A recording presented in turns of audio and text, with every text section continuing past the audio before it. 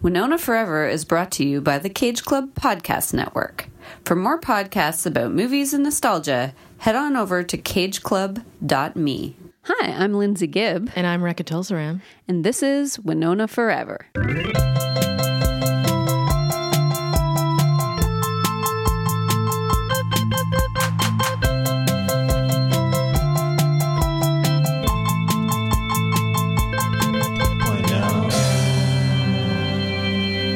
We are here today with a special episode. We are interviewing Nigel Goodall, who has written a Winona Ryder biography published in 1998. Hello. Hi, Nigel. Hi, guys. How are you? All right? Not bad. How are you? Okay, thanks. So I guess to start, how did you find out about our podcast?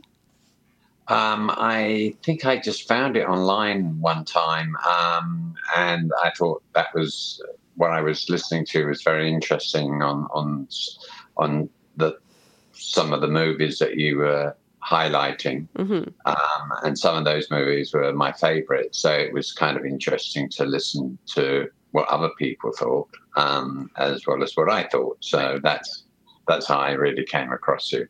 Okay. And I think it was either on Facebook or one of those kind of social media things. So which ones you were saying? Which ones are your favorites? Which of her the movies? Earlier? Yeah, that's a difficult question. But I have actually been thinking about that because I thought you might ask me that. So Welcome Home, Roxy Carmichael certainly has to be one of my favorites. Nice. Heathers is another.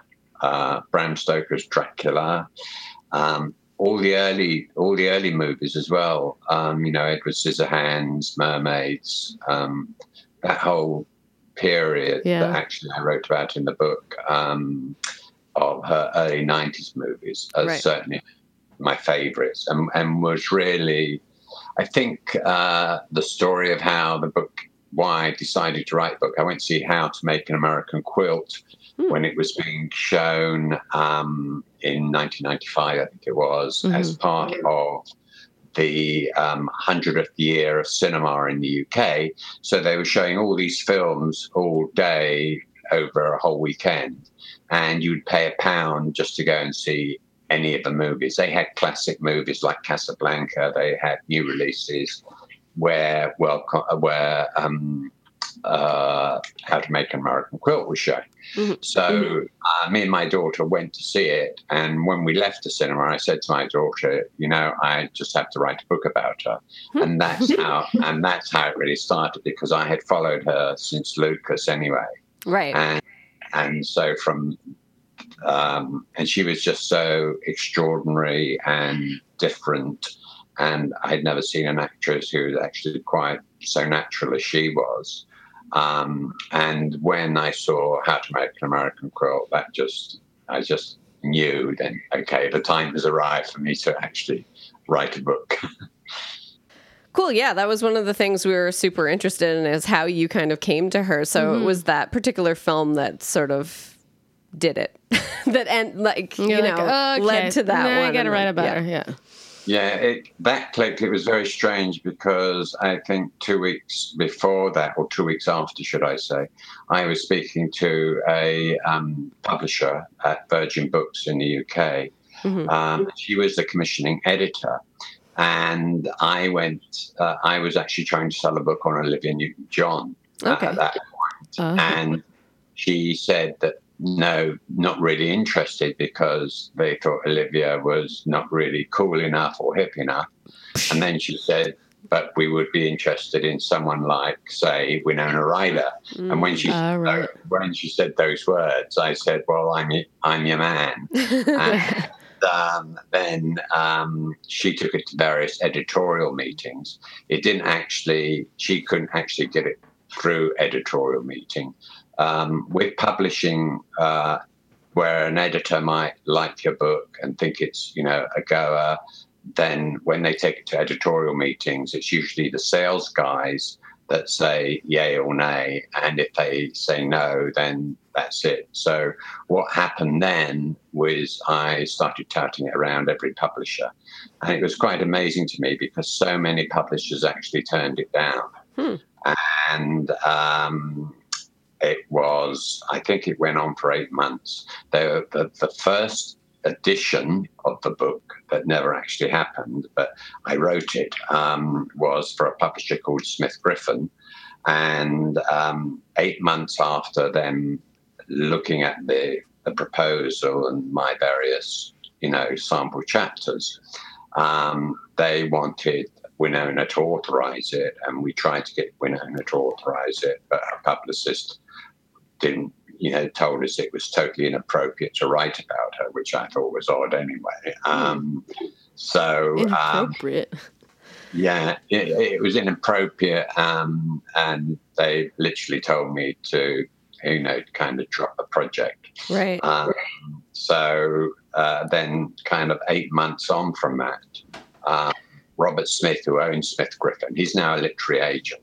He actually phoned me and said, would you be interested in doing Winona as an unauthorized biography?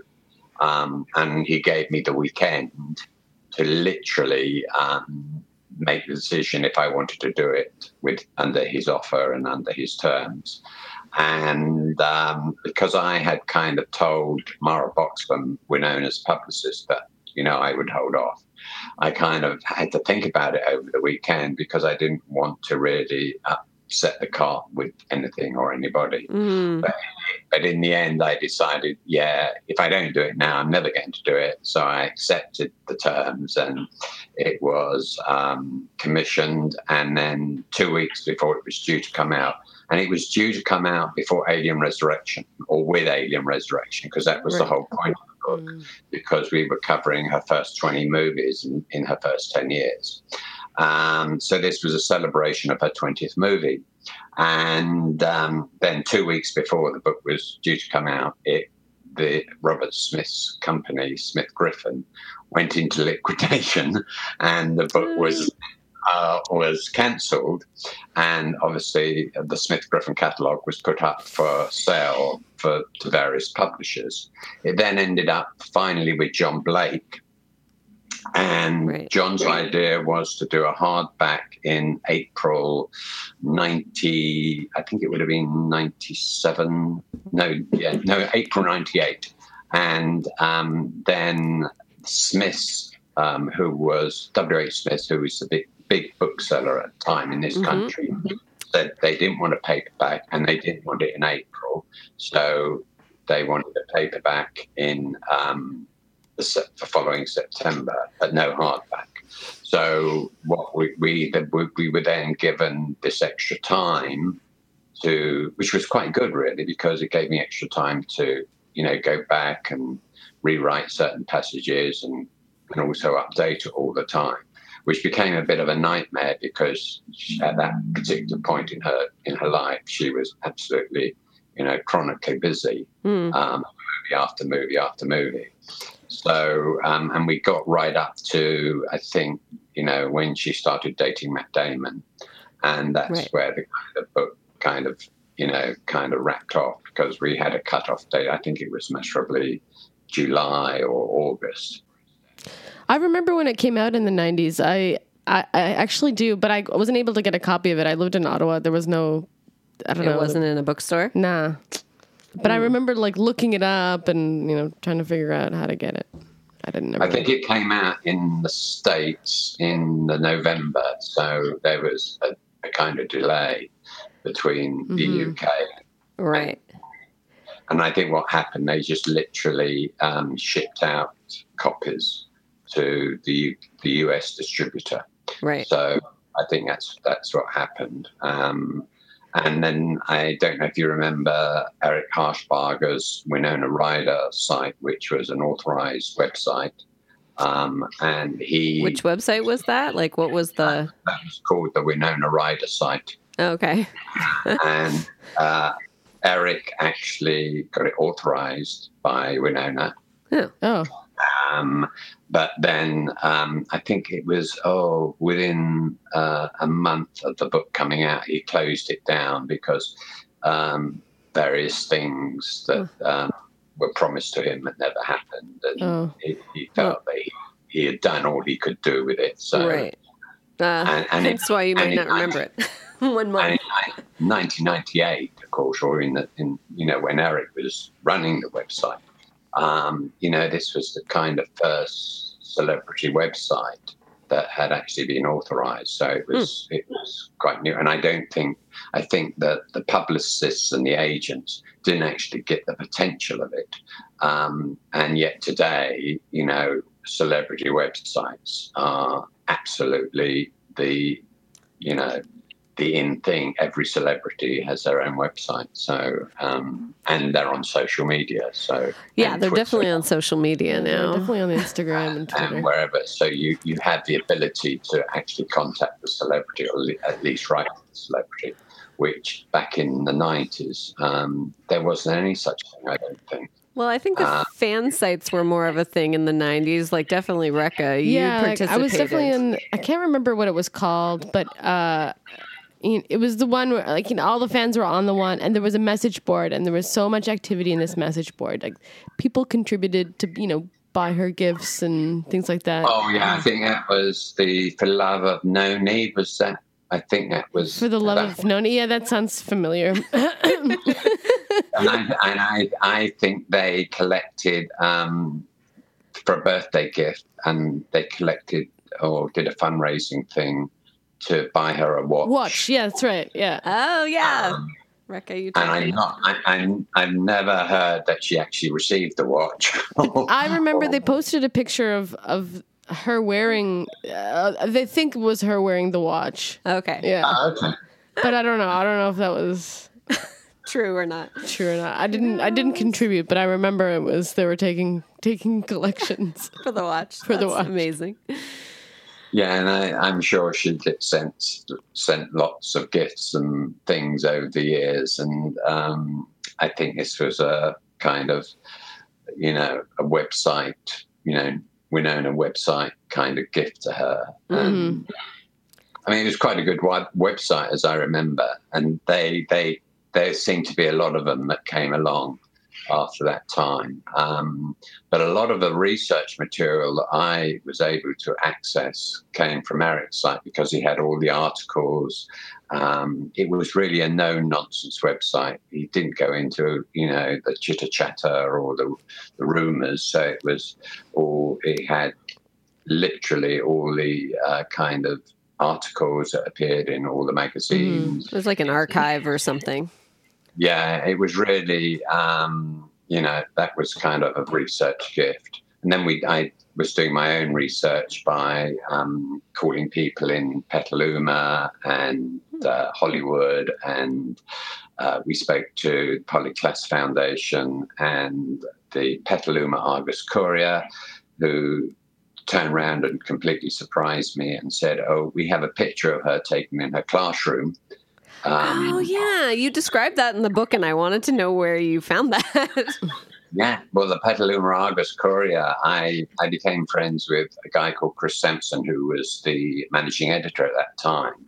And I think he had taken the picture, or he had gone on the shoot, and they went up. It was around the time of Lucas, and they had gone up to the stall, and they literally wanted to take a picture of her surrounded by her friends on the desk. And so they sent this picture to me, and I thought, this is truly amazing find. And that they sent me a batch of other photos. During the searches for Polyclass, there were some really nice ones. And there were also some other pictures of her that the Petaluma Argus Courier didn't take, but the San Francisco Chronicle did, of her lying on a railway track. Okay. Was that for something? That was again to promote Lucas. Okay. We couldn't get the rights to use that photograph. So I see. we said the school one was much nicer anyway, because it was really kind of cool, because nobody had ever seen a picture of Winona at that point, at that age, in her classroom, which I think that was taken at Petaluma Junior High. Not the other, not Kenilworth, where she got beaten up and got kicked out. And, that's Right. That was before. So by the time Lucas came out, she was, at Petaluma Junior High. And I visited, and when I went to Petaluma in 2002, I visited all these places, and and it was very interesting because just before I arrived there, her whole house had actually been put up for sale, her family home, and we actually went and looked around that as well. So that was kind interesting timing. Oh. Yeah, it was just so perfect timing because we always heard that they were very kind of a poor family and kind of from the whole hippie commune environment. Mm-hmm. It was actually quite a nice looking house. So it was nice to see, and it was nice. That trip in 2002 was really, I was just retreading the footsteps to see how much I had got right and what I'd got right. wrong. Yeah, I was going to say that was well after the book because the book came out in 98. Yeah. Yeah, so, but I was there for 3 weeks, and I also went down to Hollywood, and I was taken around all the Winona sites, and I got shown some of her Oscar dresses, and, it was an absolutely wonderful trip to go to these places. And that, I think the time I was there, it was at the time of the whole shoplifting saga, so... 2010. She was, what I understand now, and I didn't know at the time, but she was had gone back to live in Petaluma. So she was actually in Petaluma while I was there, but I know about it. So it was a great show. Interesting. So you were doing some Winona tourism in 2010. Yeah, I was just like, and the people I stayed with, which was Chris from Petaluma Argus Crew and his wife, they took me around not only the Winona sites, but places around California and around Petaluma. Interesting. So in your book, you talked about Winona as someone who really kind of like took hold of her career from an early age and chose roles that meant something to her. Do you think that she's been consistent with that after the time of your book? So like after 1998? Yeah, I think so. I think she's very particular in what she chooses. I think she's very much a character actress, and it's a character that makes her do a movie. Mm-hmm. I don't think she's not interested in box office. I don't think. Never has been. Her idea is that she likes acting. She loves acting, and it's the character that she's going to play that will kind of, encourage her to do the movie. I mean, I guess that goes very much for Stranger Things. And I find that kind of, because when I read the book, she said in one interview that I was able to access, she said she would never do small TV screen work ever. And of course, everything's now changed because of Netflix and the way we watch movies. And so I was quite surprised to see her do Stranger Things. But I actually thought that's right. I thought her performance was, absolutely splendid. And what was nice, it literally put her profile back on top where it should have been. I mean, Black Swan, we had a lot of rumours in the UK that was going to place her back, high profile, and that she was going to be nominated for an Oscar, even though she was only in the movie as more or less a cameo. But her performance in Black Swan was, again, absolutely marvellous. And again, I think she just chooses things that interest her. I don't think you'd find her doing, action stuff. I suppose Alien Resurrection, again, although it's a big action movie, it's because she actually loved, alien movies. And I think that was the appeal, and also the appeal to her was Sigourney Weaver. Even though it was quite terrifying to her because of the underwater stuff, because of her drowning experience when she was about 12 on Dillon Beach.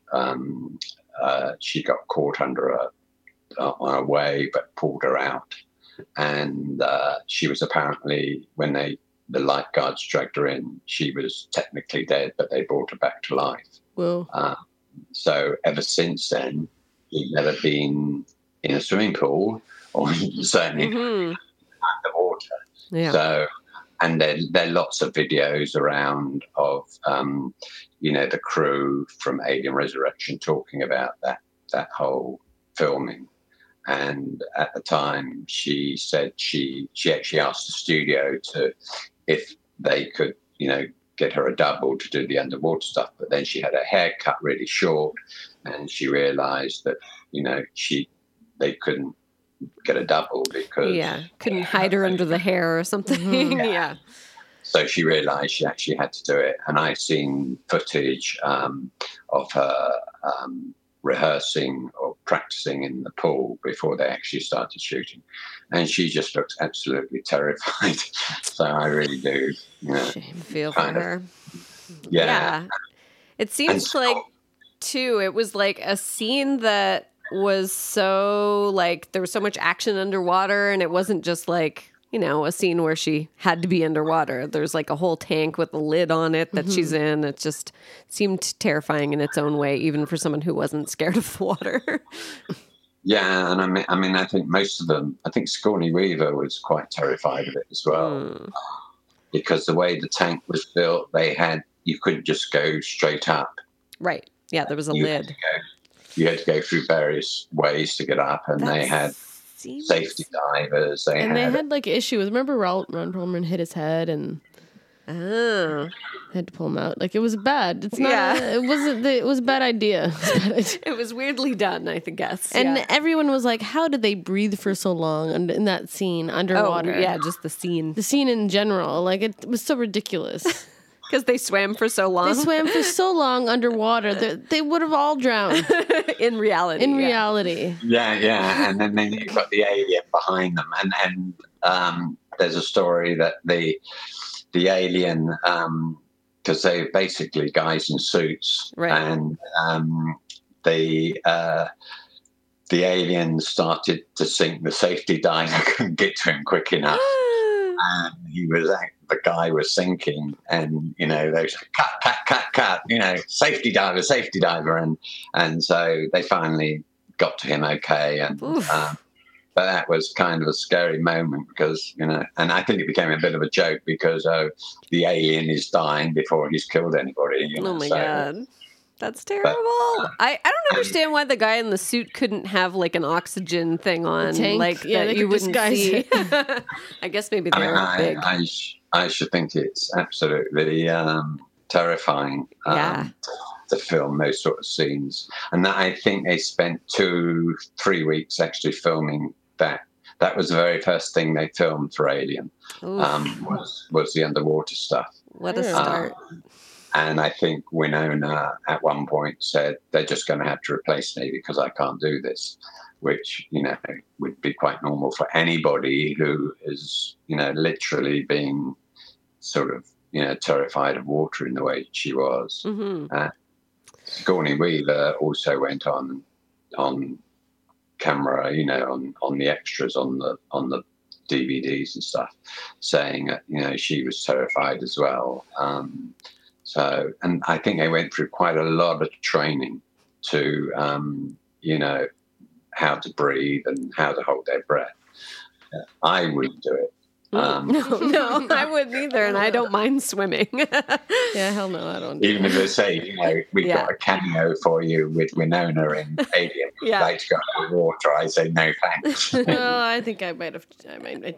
That might be enough for Rekka. They pay me millions, wait a few minutes underwater, sure. Yeah. So, I mean, that film was one of the ones you focused on for this book because it was the newest film when you were writing it. Were there other films that you spent a lot of time with when you were writing the book? I watched every film. Although I'd seen them in the cinema, I then got, of course, then it was VHS when I was writing a book. DVD hadn't come in. So I literally got hold of every VHS of every movie, and I watched everything all over again. And I also got sent some videos of her, or VHSs of her at the Oscars, in interviews, all sorts of kind of any footage you could imagine. I think I had a tape like 3 hours of stuff. And like additional stuff. Did you have auditioning type things in there? There wasn't much auditioning, okay.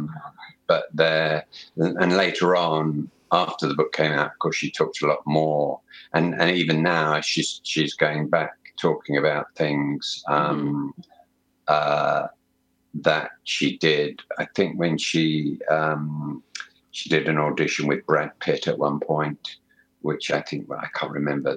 It was one of the first films that she turned down, or that her parents weren't keen for her to do because it had a sex scene in it. I was quite amazed at Brad Pitt. She actually auditioned with an unknown Brad Pitt. Do you know what film that was for? He doesn't remember. Oh, you don't remember. I'll have to look it up. And I'm so curious. Brad Pitt and Winona Ryder. Really I know, The right? potential. Yeah, I think it was, either it must have been after Desert Bloom audition, which Oh, really early. yeah. So before she did Bloom, so it was way back, and she talks about other things that I wrote about. A lot of them still, much the same as I wrote in my book, which is nice. And That's good. Yeah. There are other things where she enlarges on something and, makes it kind of, oh, she's changed that story. That was one of the things I used to find when I was looking through all the interviews and reading them. From interview to interview, she could be quite contradictory in what she was saying. So in one interview, she would say something, and in the next interview, it would be quite the opposite. So I had to try and work out which is the best way to go. The whole idea of the book really was to not be my story of Winona. I really wanted to be her story, and that's why it's heavily quoted. And I wanted readers to kind of make up their own mind about, who she was, how she got there, et cetera, and how she became, the great actress that she became. I read a lot of reviews of films as well, and I tried to pick out, a very balanced view of the movies. But most of her movies were absolutely always greeted very well anyway. And even if her movies were bad or thought to be bad, she always, she was always great in it, and that's what the general consensus was, I think. I mean, it's very difficult, I think, to pick, a favourite movie. I mean, there are things like Great Balls of Fire, which I think is, another incredible film, because I grew up with rock and roll music anyway, so that was particularly interesting to me. And although that got quite a bit of criticism because, it wasn't particularly true to the story, I just thought it was a very well-produced film. And she was 17 at the time, to play a 13-year-old. I thought she just brought that off so magically. I think that's the thing about whatever role she takes on, she literally becomes that person. Do you remember the first Winona film you saw? Like the one that was just like, you're going about your day and then you see a Winona film and you're like, who is this person? I have to watch all their movies. Well, Lucas, I saw and I found kind of interesting, but I guess it was when we got to Beetlejuice. Yeah. And Beetlejuice, I think I was married at the time, and I think I said to my wife when we left the cinema, I said, that kid's going to be a star. And I made many predictions in my life about who's going to be a star and who's not. And the people I said were going to be stars never were. So it was nice when I mean, it was pretty obvious to me. Beetlejuice was going to, that was, to me, that was her launch pad For sure. into the higher kind of movies that she would take on then. And I think Beetlejuice certainly opened the doors for her to do, the bigger movies. Although, again, I suppose we could say that a lot of her movies are kind of, they're not necessarily big box office. They were kind of, oddball movies, if you like. And, like Johnny Depp's early movies were. And that what made them interesting, I think, because they chose such kind of unusual material and unusual stories and unusual films to do. But they weren't bothered about the Hollywood ladder. I think it's kind of a shame, although Pirates of the Caribbean is very good. I think Pirates of the Caribbean actually changed, how Johnny thought, because Johnny wasn't interested in Oscar nights or Hollywood or anything like that. He was very focused on doing, quirky movies, if that's the right word. And I think Pirates of the Caribbean changed that because it became such a massive hit. Whereas Winona doesn't seem like she's chosen things for commercial reasons. No, and I'm sure Stranger Things has taken her completely by surprise. And I think she did that because she liked the story. And I don't know when it was signed. I'm not sure if it just seems like that whole show's made for her or made for me. But like, yeah. Yeah, and the Stranger Things, I'm not sure if it was ever destined to go beyond one series, but I guess because it became so popular, it just took off. And season 3, as we all know, starts in July, so I will be binge watching again. Yeah, same. So, no, it was really nice. It was really good to see her do that because she could have bypassed it, and it was the Winona revival. Like everyone was like, "Oh, she's back." Yeah. I mean, ever since Black Swan, she was back, and she was coming back, and she was going to be bigger and better than ever. And of course, it's always, this is Winona's comeback, and it never actually was. Right. And then when she did Stranger Things, they said the same thing, and people say, "Oh yeah, sure." And of course, it actually turned out that it was her comeback because it proved to be such a success.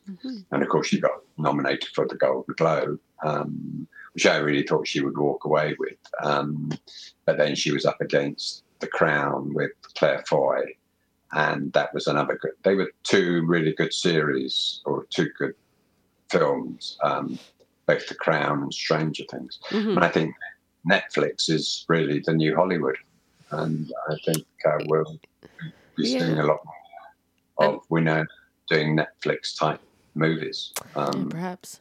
Yeah, I mean, you see, like, in your book, you said that she didn't want to do TV, and I think that's probably true of a lot of, like, movie stars, that they just didn't see TV as something, like, it's more of a stepping stone than something that gets you to movies. But now, with, like, HBO and Netflix and everything, there's so many more, like, filmic TV shows to do that you're getting like bigger stars in this Big TV. Little Lies show. I don't know what it is, but they're all in it.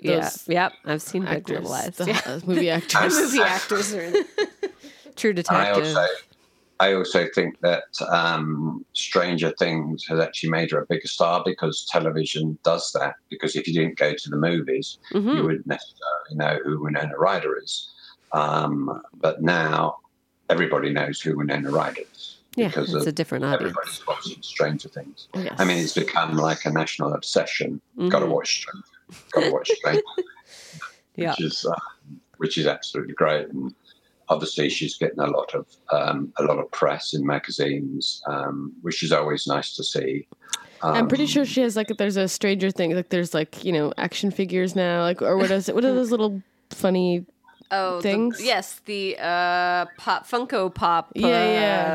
dolls. Yeah, There's a Winona Funko. there is. Oh yeah.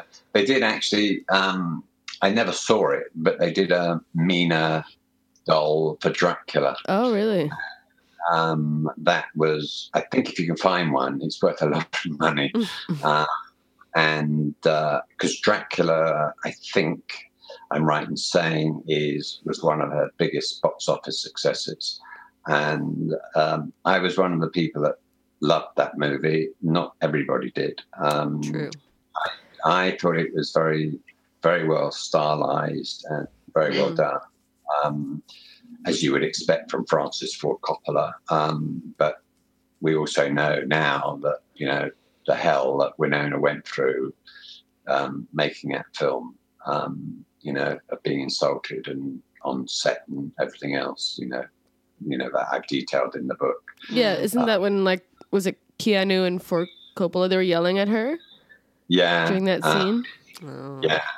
And she didn't take to that very kindly. No. And who would? Yeah, exactly. And I think, she is totally responsible for bringing Dracula to the screen because of her dropping out of The Godfather Part 3, due to health reasons. And she took the script to Coppola and said, she had a meeting with him, and then she just handed him the script on her way out and said, "Oh, this might interest you."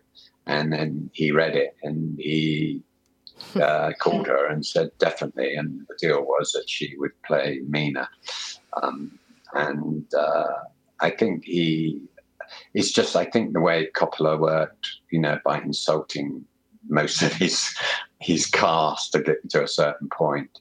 And I don't think that any of them liked, certainly Anthony Hopkins, Keanu, Gary, and even Sadie Frost. They didn't like this whole rehearsal thing where they were all they spent weeks down at his wine ranch, kind of bonding. And Winona said that was, totally unusual and something that she wasn't used to. And I remember seeing an interview with Anthony Hopkins saying that he doesn't like that type of thing because he just likes to go in, film, and leave. That is a job. Yeah. Yeah, the social aspect of it, I wouldn't like either. But. Yeah, they try and I read an article recently where Sadie was talking about this, and as soon as she arrived at the rehearsal ranch, she was told to call everybody by their characters' names. So she would go up to Winona and say, "Oh, hi, Mina," and then Winona would call her her character name. Huh. That's such a method actor thing. Like if everybody's not a method actor, it's a weird scenario to be put in. Yeah, you're like, oh, hey. Yeah, and I don't think Winona liked method acting, and then she was told to, she was, all the etiquette and all that type of stuff that they went through, and the speech coaches that they had and how they meant to hold themselves. But I thought I thought the film generally was very good, and anytime it's on TV, I always watch it, and even if it's not on TV, I often dig it up. So, yeah, in our episode on it, we all also liked it, though I know that a lot of people didn't at the time. It's a contentious one. And I think she said I heard her on another podcast, and she said that she didn't like it at the time, but she was actually now reconsidering her view of it, and she was going to go back and take a look at it because the guy who was talking to her kind of convinced her that it was a great film. Interesting. Cool. Well, yeah. I think we should probably wrap up, but it was so lovely to hear from you. Yeah, thanks for reaching out to us. That's a pleasure. I'm always very, very happy to talk about Winona. So are we. That's why we're here. She's still my favourite book. I've done 20 books, and she's still the favourite one. So it's nice to be able to do this podcast with you guys and, you know, Get a chance to talk about her. have other people hear it. Yeah. You know, so that will be very, very nice when it goes online. So I look forward to that. Well, we'll let you know when it goes up. Okay, that's super. Lovely to talk to you, and I will keep listening to your podcast. Oh, and that was Nigel Goodall. Mm-hmm. Not to be mistaken for Jane. No, I won't say Jane Goodall. Okay, sorry. Well, that was quite an interview. Did you remember seeing any Winona websites in the 90s? I don't think so. I don't know why. Were you online in the 90s? I was definitely online in the 90s at the end. So around the time this book came out, I guess was like my, I guess, early days of me being online. Okay. I was making zines back then. So I think I was like just looking up stuff that I was writing about, like old cartoons and I don't know, nostalgia. I think the internet was like, I used it so much to feed all my obsessions, and so I became so involved in like this Winona fan life. I was on that message board every day, or what, I can't even remember the name of the site. I think Nigel brought it up, but I don't know if it was the same site. But we did have that similar story with the watch. Like I think you another mentioned episode that. I mentioned the watch. Everybody chipped in, so he knew about the watch too. Mm-hmm. So it must have been the same. It was the tale of the website, internet at yeah. the time. Chipping in for a watch. That's amazing. Yeah. Yeah, I mean, I guess that was sort of the purpose of the websites at the time, was like just to create a sort of community of fans. I mean, I think the last thing I recall doing on that message board before going, okay, I think I've filled my quota here, was having an argument about like the new Star Wars episodes, like the prequels. Okay. I was defending them. This was in a Winona message board? Yeah, because there was another Why? like category that was just Oh, like yeah, general movie talk, and of course Right. I ended up there, and I was just defending the Star Wars movies, and then I realized, I'm like, what? Why am I putting all my energy into this message board? Right. Which That's usually most everybody's people experience who's on a with message board boards. is like, what am I doing? I'm spending so much time arguing with strangers. Yeah. I mean, that's still what the internet is today. A lot of people friends and arguing with I- strangers. I'll admit that we were kind of trolls before trolls had a word. Okay. We went to, and this is in high school. I think it was in high school. A Paula Abdul fan site message board. Okay. Oh, and we trolled it. So you didn't like Paula Abdul? I don't even know. Like, it wasn't even like we were strongly hated her, but I think she was becoming popular. What years? Maybe not. Maybe she wasn't becoming. I was going to say it the was just 80s like was some her popularity, but it was pre-American Idol. 'Cause I know Right. she went back for that, but it was before that. right. I don't know what we were doing. We were just like making fun of her, and there was like very few Paul Abdul fans on the internet. But Sure. the ones that were there were very strongly like, hated us. dedicated. Because we were such jerks. But anyway, and that was What an interesting thing to choose. to Paula just be Abdul like, trolling. see I what remember this like Paula Abdul babysitting, and my stuff's friend about. called me and goes, "Go on the Paula Abdul website right now. We've got some really funny things happening." And I was just like, "Paula Abdul eats babies." Oh my gosh. It was so weird. Oh god. Anyway, Interesting. I feel like I was on a lot of like maybe Canadian indie band like sites. I think that's the only stuff I talked about online.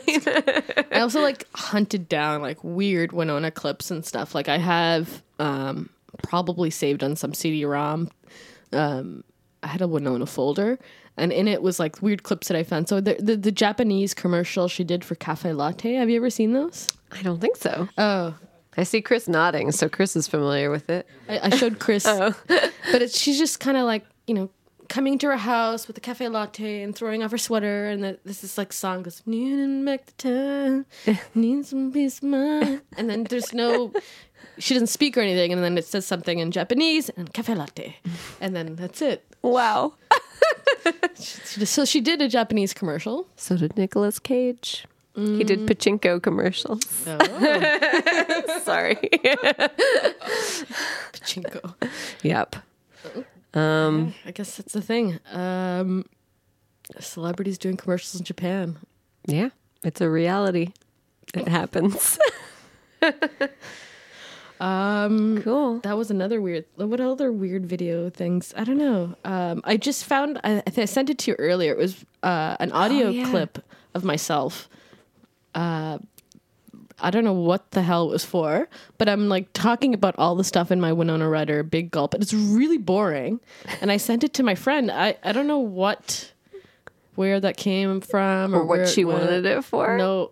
Huh. And I called Or it whatever Winona happened. 1. So it was like there was going to be another. Right. Maybe it was my first attempt at a podcast. So the Big Gulp cup holds like newspaper articles that you've kept. Weird newspaper articles and clippings that I took, from the 90s somewhere. Probably a lot of Entertainment Weekly, Right. because we had a subscription to that. And what else? Like Rolling Stone or something. That's awesome. I like that you still keep it in the Big Gulp cup. Yep, and it's packed now. Moving. Moving. Moving. It's coming to the new house. Cool. So yeah, that's Winona in the 90s. That's pretty much what. I know, and I mean that's what he was talking about was mostly the 90s stuff. I Yeah. mean, he wrote his book, or it came out in 98, so that makes sense. But also, when we asked him what his favorite movies were, there were a lot of early things, and I find that to be true whenever I talk to anybody about the fact that I'm doing this podcast. They're like, "Oh, I liked Heathers. Oh, I liked Lucas." Honestly, I had dinner with some friends the other night, and I was like, "What's your favorite Winona movies?" And she was like, "Lucas," and I was like, "What?" I mean, that's like. She's like, "Oh, I guess I haven't seen it in a long time, so maybe it's Heathers." And I was like, "Okay," because she's not really in Lucas very much, but that it depends on the time that you were like loving movies or like, I don't know. It's a nostalgia thing too, I think. Yeah, and then you have like, the 25-year-olds who are like, who's Winona? Yes. Winona, and they, I have that Winona tattoo and some, people Don't get it. don't get it. They don't get it. They don't know who Winona is. They are like, oh, the girl very from sad. Stranger Things. That's Right. That is, I mean, we do talk about that with that's Nigel too. Like how people that's- know her. You jump all the way from the 90s to Yeah. Stranger Things. And we're currently going through the time period in between. Sometimes I'm like, It's a did you mystery. ever see Black Swan? Did you ever see, Star Trek? That one with Winona? yeah, But yeah. they haven't. Right. Or she's such a small part of it Yeah, that they it's don't not remember. like it doesn't stand out. Because I totally don't remember. I mean, I know that she was in Black Swan, but I can't place it. I don't remember her part. I do because anyway, there's a fuller story to that, but yes, We'll talk about it in Black yes. Swan. Save it. Save it for Saving Black it. Swan. I will shut my mouth. Heathers. Oh, yeah. Anniversary time. 30 30th years of Heathers. Anniversary right now. There's a lot of articles. We should share them on the internet. Yes. Have you been reading any of them? No. Me neither. Chris sent one to me. I read part of it from the New Yorker, Yeah. but it's It's just rehashing stuff that you already know. we all yeah, know this. That's probably why I haven't read it. yeah. I feel like we did all kinds of research at that. I mean, I read a whole book on Heathers when we were doing Yeah. the Heathers episode. I We just feel covered like, Heathers. yeah. But, it's nice to tip a hat to the 30th anniversary of Heathers. Yes. I actually did a tip hat motion, even though nobody can see me. And it's nice to know that, even though this guy, like Nigel, has never really, his work covers up until the 90s, he's still, like, a genuine Winona Ryder fan. Yeah. Yeah, he had stuff to say about He didn't the have newer anything stuff. negative to say about Winona Ryder at all. True. He said that she continues to, be true to herself in her choices, which I don't know. Like, I haven't analyzed the 2000s. I think when we get to the end of, when we get to 2010-ish, we can have a sort of reflection on what was happening in the 2000s and see. I mean, I don't disagree. I think that she is choosing things for a reason. I just can't figure out what the reason is. Or I don't know. I don't want to speculate too much, but I feel like We should have her on the show. There you go. That would help. But I do wonder if in the 90s she had a certain personality that she wanted to she was what am I trying to say? Like, she was attracted to certain things that were like weirdo high school, like that kind of and thing. then she wanted to kind of grow up out of that role. But I think Exactly. that what, Hollywood is like really impossible to get like really good roles for women. Just generally. That, and I think you're in your 20s, you don't, like, I don't know about you, but in my 20s, that was like the most finding myself kind of time of my life where I really didn't have an identity. Like, I had one in high school, and I think once I got over 30, I like settled into myself a bit better. But in my 20s, I might have, you know what I mean? Like, I just think that she was still trying to figure out shit. It is still kind of a, what are you doing kind of moment. And maybe in her 30s, she kind of just took some time and was like, okay, maybe I got to reevaluate what I'm doing here. Maybe. I mean, I don't know. And then she took like very small roles. So she wasn't, and I know that she focused a lot on fashion, and she went to a lot of fashion shows. And I actually think she did. Is she with a fashion designer now? Is that her partner? Yeah. She worked with Marc Jacobs after the shoplifting incident. Right. Something else. Did she work? She might have done some. I don't know what date this was, but there was vagina monologue stuff. Oh yeah, I saw. Where did I see that listed? I think in the back of Nigel's book, it lists like other things that she did, and I feel like that was listed there. Yes, she was involved in that with the late Brittany Murphy. I'm pretty sure. So that must have been the early 2000s. Yeah, so maybe she's just experimenting in this time, and we're just not loving what she's been in as part of her experiment. Yeah, I mean, you're 13 years old, you're told this is your career for your whole life. Maybe she wanted to like try something different. Yeah, or just be like quiet and not act. Yeah. Like why? Do other things. Do other things. Sure. That seems reasonable to assume. All right. Cool. Well, thanks for joining us for this special episode. Stay tuned next time for another installment of Winona Forever. The Last Word is the next episode. The Last Word. And that's 2008. Okay. Whew, she's got a couple more in 2008, some in a lot in 2009. Then Black Swan is 2010. So I feel like that's the time to look at if there's a transition into the next decade. I don't know. Yes. We can reevaluate the 2000s then. We can really think about what's been going on when we get to Black Swan. We'll need to. Yeah. Cool. So The Last Word next week. Next 2 weeks. Wednesday. Yeah. Sweet. Winona Forever is part of the Cage Club Podcast Network. Episodes produced by Chris Landry. Music by No Refunds.